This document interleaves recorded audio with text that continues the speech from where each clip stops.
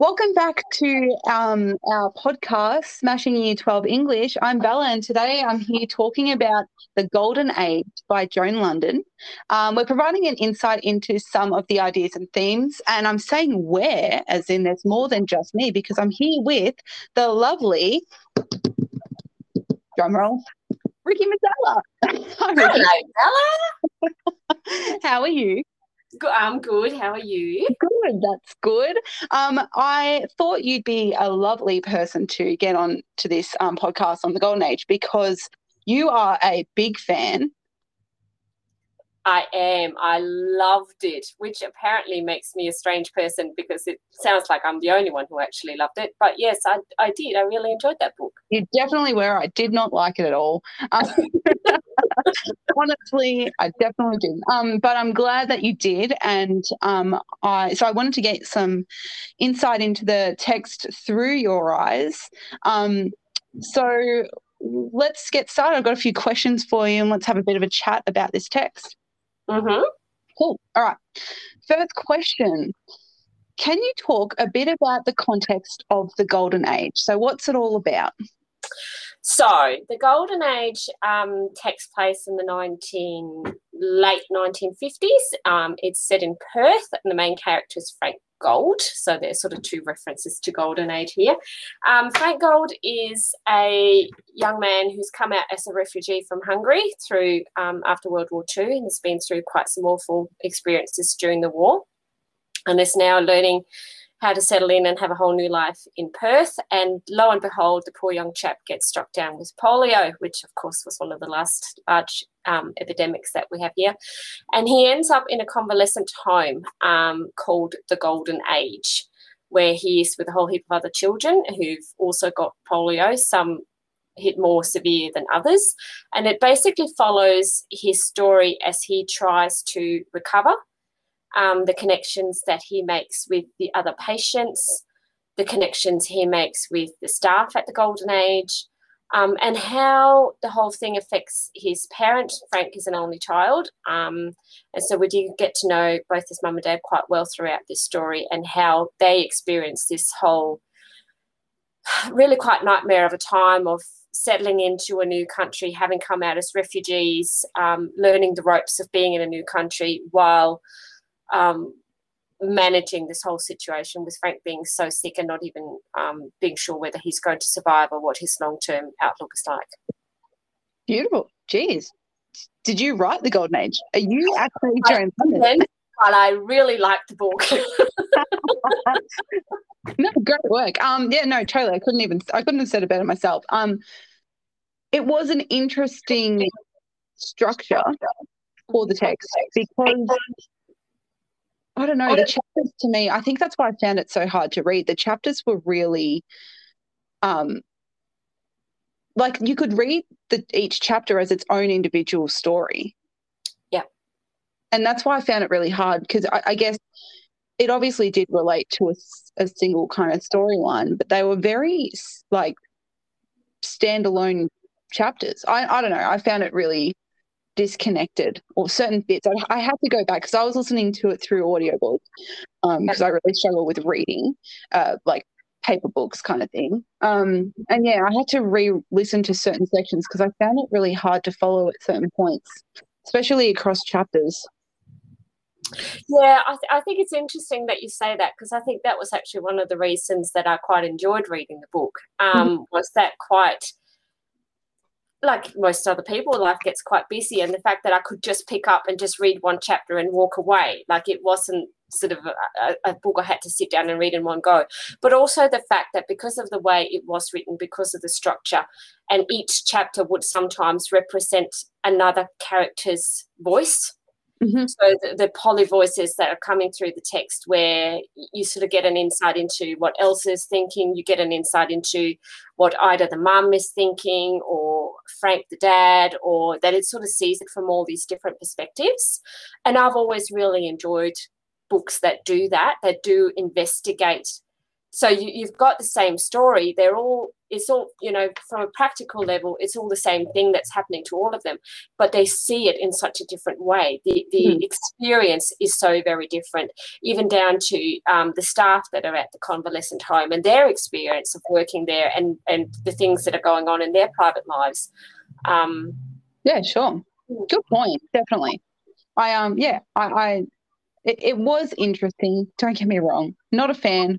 It was interesting. But no, good point. I must say though, there were a lot of characters. Mm-hmm. Yes. I've been putting together some text resources, some summaries and whatnot around the text. Yes. When I go through the Golden Age, I think my characters section of the table was like, 40 pages long. There were a few dozen characters throughout. Which brings me to my next question. Did you like the transition? Very smooth, Bella. Very smooth.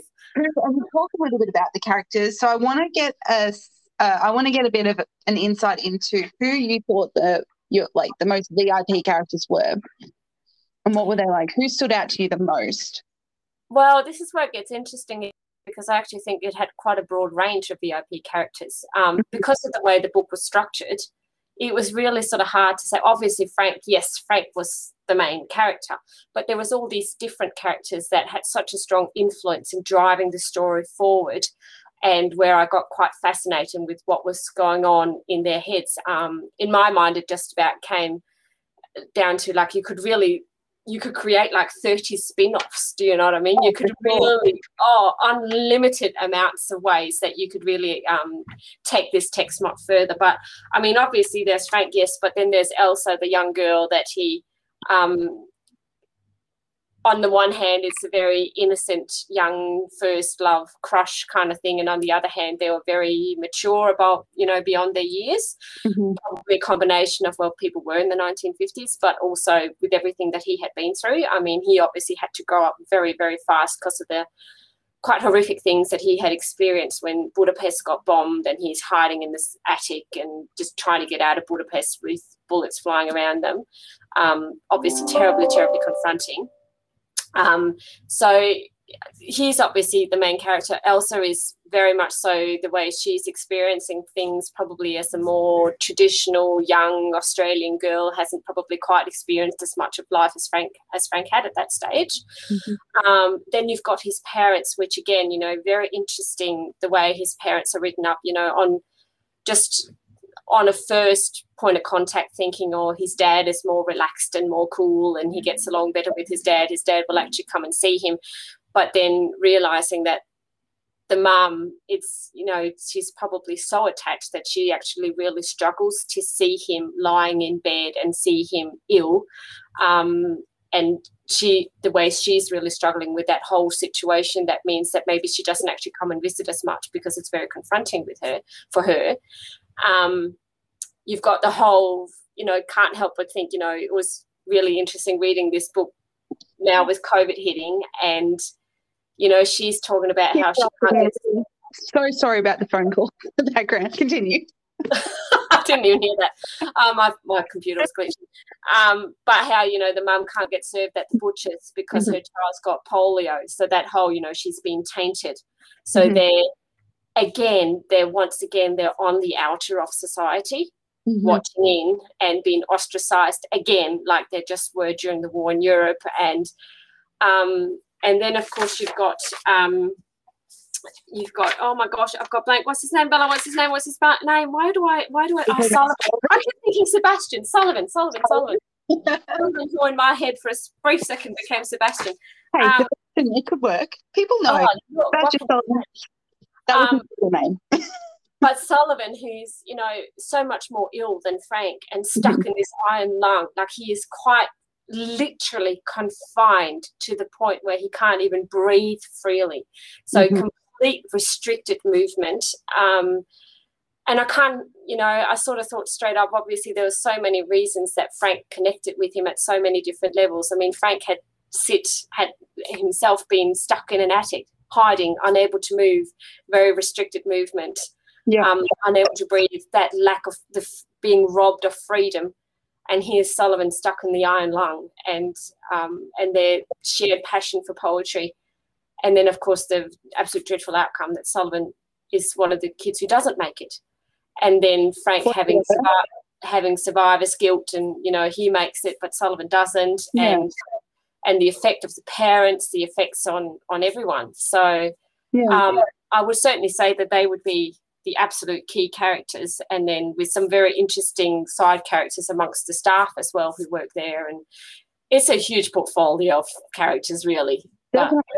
Oh, I couldn't agree more. I think that, you know, I think that was reflected in the creative pieces that students wrote around this text. So this text is an analytical essay at certain schools.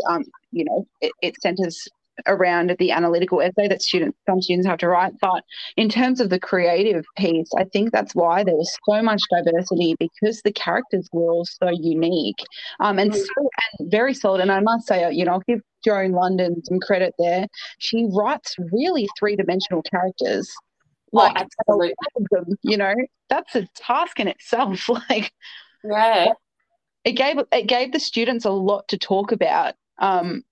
A lot of preemptive understanding around the characters to, you know, grab and run forth with in terms of like writing, you know, whether it be journals or whether it was letters or whether it was, you know, pre-chapters or post-chapters, interactions between certain characters. Like, the creative pieces were phenomenal. So interesting. The characters were very well developed, I must say. We can talk about the characters in relation to the themes as well, because the themes through this text, you know, a lot of schools, a lot of classrooms will, you know, reflect on different things, but you've got your most prevalent ones as such. Rikke, what were the most prevalent themes for you through the Golden Age? Oh, look, the first one that I'd have to spring to mind to me would be about isolation. Sure. Being removed from your family, being restricted in your movement, being having even isolation from a point of being a newcomer into a new community, having to make your way, being isolated in that in how others perceive you, the nurses who have to live at the home with the children and their isolation from their own families. It's just isolation. It's so many layers. And with that, a sense of belonging too, right? Because they go hand in hand. If you're suffering from isolation, then you're obviously feeling restricted, and as you don't belong in particular areas. And we get that through even the supporting characters, like, you know, Frank's parents and their, you know, I mean, at a purely foundational level, the fact that they're refugees, you know, coming to a different country that's not their own and having to, you know, assimilate to that new culture. For sure, definitely. Isolation, a big one. And family, I think, would have to be such a big one. The family unit and how you do family, seeing how the different children at the convalescent home, how they interact with their families and how they become each other's families, because they're stuck together in this shared experience. Elsa, who will go in and care for the babies because the parents can't be there. And you sort of see family in this whole different narrative and quite turned upside down, and how the sisters become like parents for the children and really care for the children. And so it really sort of shows family in a very interesting perspective, and family at a time where a lot of them have quite literally had to fight for survival. Definitely.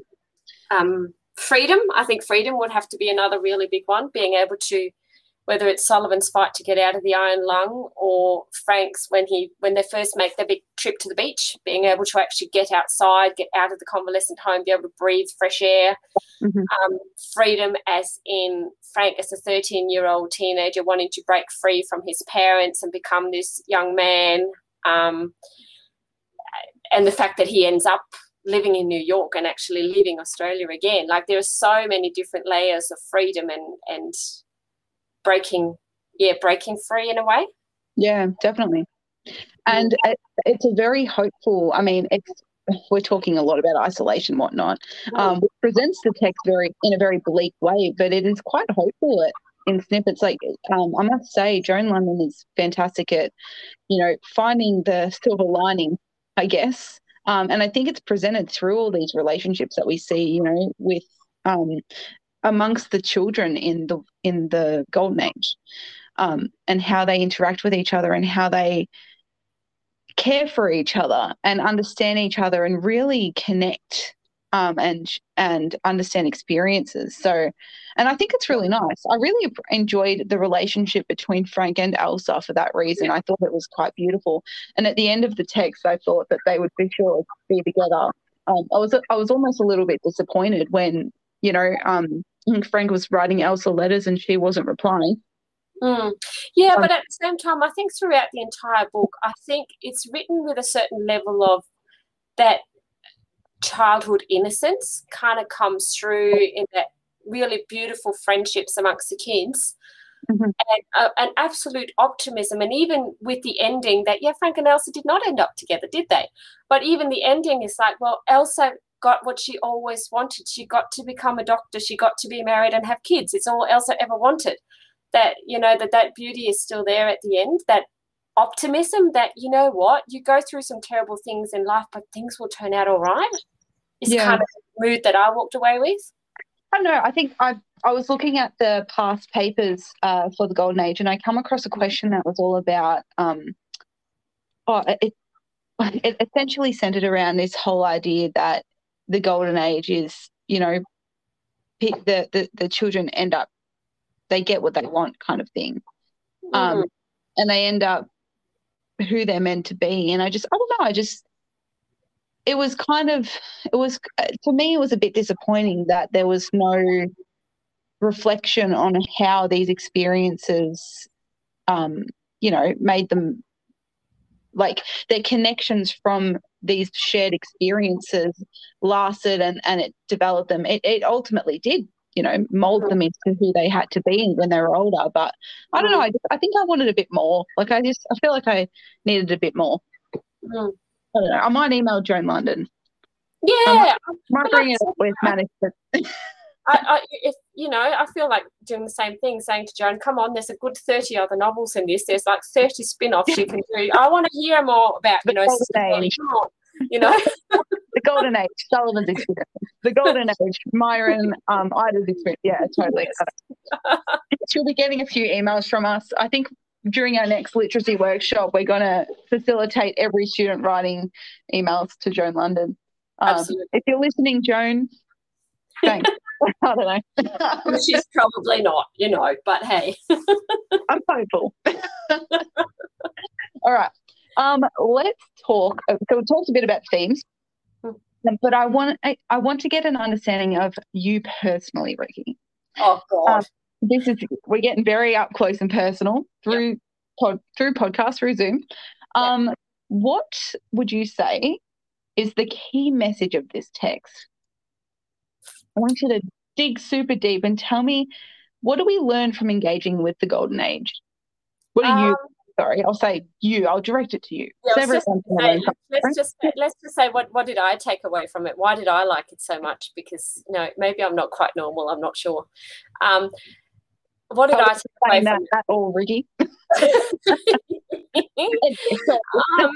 Look, I think to me it was about, I don't know, there was so many things in this text that I connected with at so many different levels. I'm a migrant trying to fit into a new life. The whole global pandemic kind of thing, the fact that we were reading this through COVID. It fit like a glove, didn't it? Far out, honestly. You could, and I think that too, that just highlighted my experience of it. Oh, for sure. I think just the whole family relationship, that relationship between parents and children, I really took a lot from that as well. But I think, when it comes to messages and, what did I take away from it? Something about that positivity, about that things will be okay, and that it's okay to be who you are. Like it's to me, that was a really strong message that, we go through all of us have things that happen in life at different times. It doesn't matter who you are, something's going to happen in your life at different stages. And that we come out stronger on the other side. Mhm. And that sometimes those relationships that we make when we are at our lowest or painted into a corner, that it can be a very unifying experience, and that the friendships that were made, you sort of got that feeling that, you know, there was a lot of love and a lot of care amongst people who were not family but got plunked together in this home and had to navigate this experience together. And yeah, what did you think, Bella? A bit of a makeshift family. It's funny you say that. But I guess it's very telling of you, Ricky. Very positive, very optimistic. And in saying that, I'm incriminating myself. To me, it was quite a negative message. Oh, well, Okay. maybe not negative, maybe neutral, I guess. But like reading past essay questions, and I think I did a plan for one. I want to say a couple months ago. The question was all about Frank ultimately ending up alone. Like after everything, he can only kind of rely on himself. Yep. And I took that to be quite memorable in my kind of interpretation of the text. I thought that at the end of the day, you know, it was very much driven by fate and by individual growth, I guess, an individual experience, an individual what would you say, individual reliance and resilience, I guess. I think it was like, it was very prominent, you know, all the love and the family stuff all the way through, totally. But yeah, I took it a bit more to be a bit darker, a bit more, it is what it is, that kind of mantra, you know what I mean? Yeah, I don't know. I see where you're going with it. Yeah. But I'm just going to flip that on the head again, because trust me, What do you fight me? It wouldn't be me if I didn't do that. To sort of say, yeah, you know what, Frank came out so strong that he did have the resilience and the independence to go off and do what he wanted to do. And you're right, he didn't rely on anyone else. But that can be positive as well, that he didn't rely on anyone else. I just thought the juxtaposition from the start of the start of the story, where he's, you know, obviously alone, coming to the golden age, living with all these his makeshift family, and everyone's lovey-dovey and caring for each other, blah blah blah, and then, you know, ultimately ending up, yes, as a writer, reflecting on his experiences, but still not really connected to anyone. Yeah.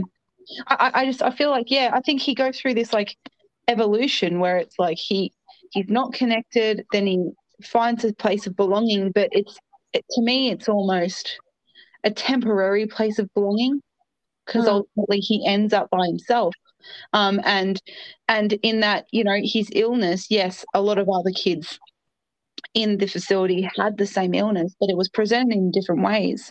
And he could connect with them for sure, but at the end of the day, nobody had his experience. His experience was definitely unique, and so was Elsa's, and so was Sullivan's, unique to themselves, and that's they can really know.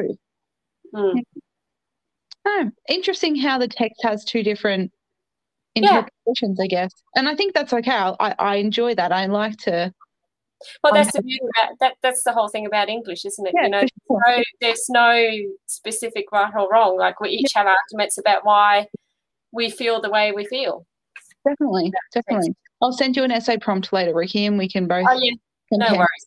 I'll just mess out 20 pages on that by tomorrow. Not a problem. Why do you, Ricky, think that this is an English text? I ask myself this question about a lot of the texts that are dry to me. Recent one, I've been watching Charlie's Country, which is it's an analytical text, and it's also comparative compared to Tracks, which I haven't read Tracks yet, but I'm on it. It's on my to-do list. It's good, Tracks. You'll enjoy it. Good, yeah. It's a book, right? Is that correct? Yeah, yes. Cool. I'm gonna have to download the audiobook. My Audible subscription gets a workout, I'm telling you. Why do you think The Golden Age by Joan London is an English text? Why is it important to study? Oh gosh. Well, in my opinion, in my humble opinion, I think one of the reasons it is an English text is, you know, the reason I enjoyed it and the reason you did not enjoy it as much. Yeah. that was being positive. I think the way Joan has written it, structure of it, the poly voices that we spoke about before, the fact that, you know, it's the same shared story, but you hear it from all these different perspectives. I think that's one of the reasons it's been chosen as a text. I think the way she has actually structured that text is quite interesting. I always like to, one of the reasons I absolutely love to read and why I am a self-confessed English nerd, I love English, I love getting an insight into it, is I always come at the characters from quite a psychological, you know, let's deconstruct what they're thinking and what they're saying. To me, there's more psychology in it than anything else. I love that. And I just think, look, I'm sure I'm a self-educated counsellor just from reading too many books over the years. But yeah, I do think that, you know, her insight into the many different characters and the way she's taken one experience but seeing it from all these different viewpoints. Yeah. Obviously, there's a historical aspect in it. Whoever put together the study guide, 3-4 years ago, and picked this book, and we ended up reading it in the middle of a global pandemic, I'm just saying somebody needs a pay rise, because that was a really good prediction. I'm really quivering to see what texts are going to be in the next 5 years, whether we're going to have zombie attack or Martian, and, you know, here come the aliens, whatever. I'm going to quiver next time. But I do. If War of the Worlds is one of the texts on the next set of lists, we need to panic. We're going. But yeah, I don't know. That would be my viewpoint. What about you, Bella? What do you think? I was thinking about this actually. Watching Charlie's Country, because I'm not a massive fan of Australian literature, and not for any particular reason. I just find it. I don't know. In saying that though. I watched The Dry recently. Oh, it's seen that yet? Yeah, it's good. It's an Australian movie set in the middle of whoop whoop kind of thing, and it's really good. Like, and again, like, I'm not a massive fan of Australian literature, but it was really good. To be honest, like, I know I talk a lot of smack about the Golden Age. It is, you can understand it's a literary piece, because I think all literary pieces have this, like, social commentary. It's connectable. Like, and as you said, Ricky, like, you know, the pandemic, COVID #1, like, coincidentally, of course, but the pandemic, and, you know, but also this whole kind of concept of belonging. And I think all of the themes in all of the English texts really resonate with the Year 12 experience. Yes. And of course, you know, in future years as well. I think it really resonates with what people go through. The themes are so relevant to what people go through consistently, you know, feelings of belonging, feelings of isolation, whether it be illnesses and, you know, physical, mental illnesses, you know, mental health is a massive thing currently. This big kind of promotion of positive mental health and awareness around that. And I think, you know, these, if even if there was no polio, if that wasn't a thing within Joan London's The Golden Age, these kids would still have relevant feelings of isolation and belonging, and, you know,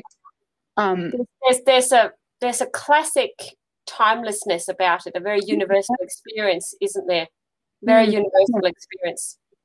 So, you know, I mean, not that I have polio, but I could definitely connect to Frank and his, you know, feelings of being indifferent, even if it's not as extreme as, you know, migrating from a war-torn country. I know you can, not war-torn as such, not but I know migrating, but migrating, you can definitely connect to that. And I think it's relatable. Hashtag relatable. I think that's a thing. I don't know. I'm not cool enough. We don't speak young people's talk. No, hashtag. Yeah, but I think it is. I think, and we can analyze it in so many ways. Like, you know, you can perceive this text through a feministic lens. You can perceive it through, you know, different uh, different types of lenses, and it still works really well. You can pull characters out and talk about them independently, and it still works. Like it's very flexible. Yeah, absolutely. Yeah, very adaptable.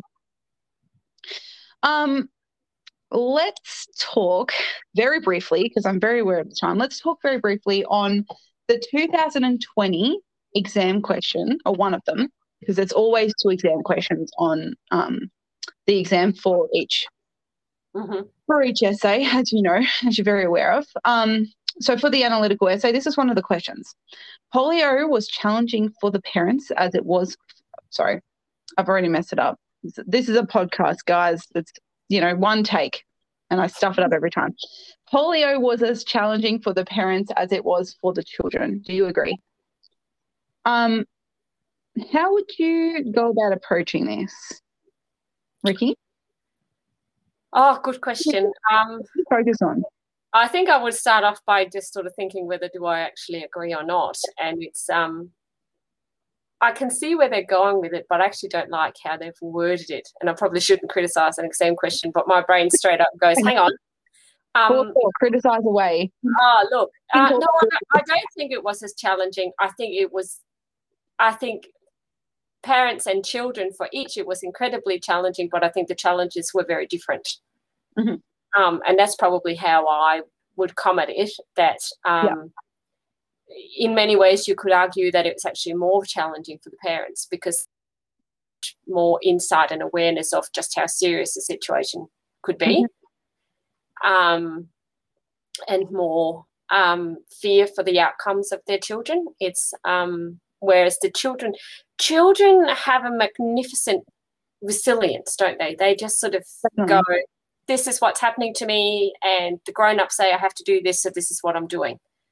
Whereas parents can, do the bigger scale thinking. And so how would I approach it? That's a good question. You're the structure lady, Bella. How would you structure an essay like this?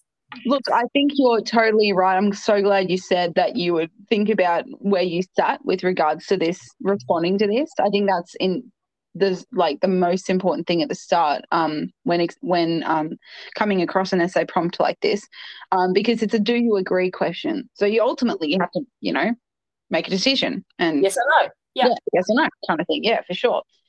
So no, I totally agree. I think I would take it the same way you have said. Definitely challenging, but challenging in different ways, which are not measurable against each other, I find. Yeah, exactly. Look, I think I would. We're going to talk very soon in our next lot of literacy workshops about 8-minute plans. So for everyone listening, please be on the lookout for that. Definitely attend the workshops, because I feel like I would most likely focus on evidence first around this specific question, and around my contention. So I'd have to develop my contention that, aligns with this prompt and responds directly to the question. And my evidence would center around responding to that contention or supporting it. And my 3 key paragraphs would probably focus on maybe comparisons around parents and kids. So I'd probably only talk about Frank and his parents, Elsa and her parents, maybe Sullivan and his dad. And I was looking at, when I was doing the resource building, and I was talking about focusing on all of the characters and such. The kid, what was his name? His dad, Mr. Poole, and his son. You know what I'm talking about? Yes, I think I do. Mr. Poole and his son, Kid Poole. We're going to call him that. No, that was an interesting relationship. I might spend one paragraph unpacking Frank, one unpacking Elsa, and then my 3rd paragraph will talk about the supportive characters, and unpack that as well. Or, I think I might take it that way. At a 3, this text is so big. physically, it was such a long book, but also, you know, in terms of the content, in terms of the characters and the storyline and everything, when it comes to a prompt like this, for a text that's this size, it's really important to set your scope, identify which characters you are going to focus on and which you aren't, Yeah. and have really good reasons for that, I think. Super duper important. Yeah. Yeah. You agree? Completely agree. Because it really does get very big very quickly. We could go on a tangent over 100 different things. Yeah, and for sure. It's one of those where you really want to stay on task and make sure that you don't go off on a tangent, because we know that that's how people lose marks. So stay on task. Yeah. And answer the question. Yeah, for sure. Yeah. All right, Rikke. I think that's it. I'm glad you enjoyed it. I think that's it. I must say I'm done with this book. I don't want to talk about it anymore, but we will. We will in revision. Hopefully, our students, our audience have engaged with this podcast and got a bit out of it. I hope we've been helpful in our conversations around the Golden Age. Maybe we should pose a question. Who's Team Rikke? Who's Team Bella in relation to who likes the book and who doesn't? I think I think that's a good idea. Team Rikke, Team Bella. Absolutely. I'll put it up on Teams. Yes, for sure. And if you win, Rikke, I'll buy you a coffee. Sounds good, Bella. Okay. Thank you so much, Rikke. Thank you for joining. Thanks, Bella. It's a pleasure to have you. I think we've done some solid analysis. And yeah, in talking about the Golden Age by Joan London, a fantastically long text. Yeah, I hope this has been helpful. Any last words, Rikke? Sorry, that sounds super morbid. Any final comments? Just keep reading, keep enjoying it, because you will always find something in every text that you read that you will connect with. I promise you. There will always be something. Definitely. Except for the Golden Age. Anyway, thank you so much for listening. Thanks for being here, Rikke, and we will chat to you soon in another Smashing Year 12 English. Take care, guys. Bye-bye. Bye.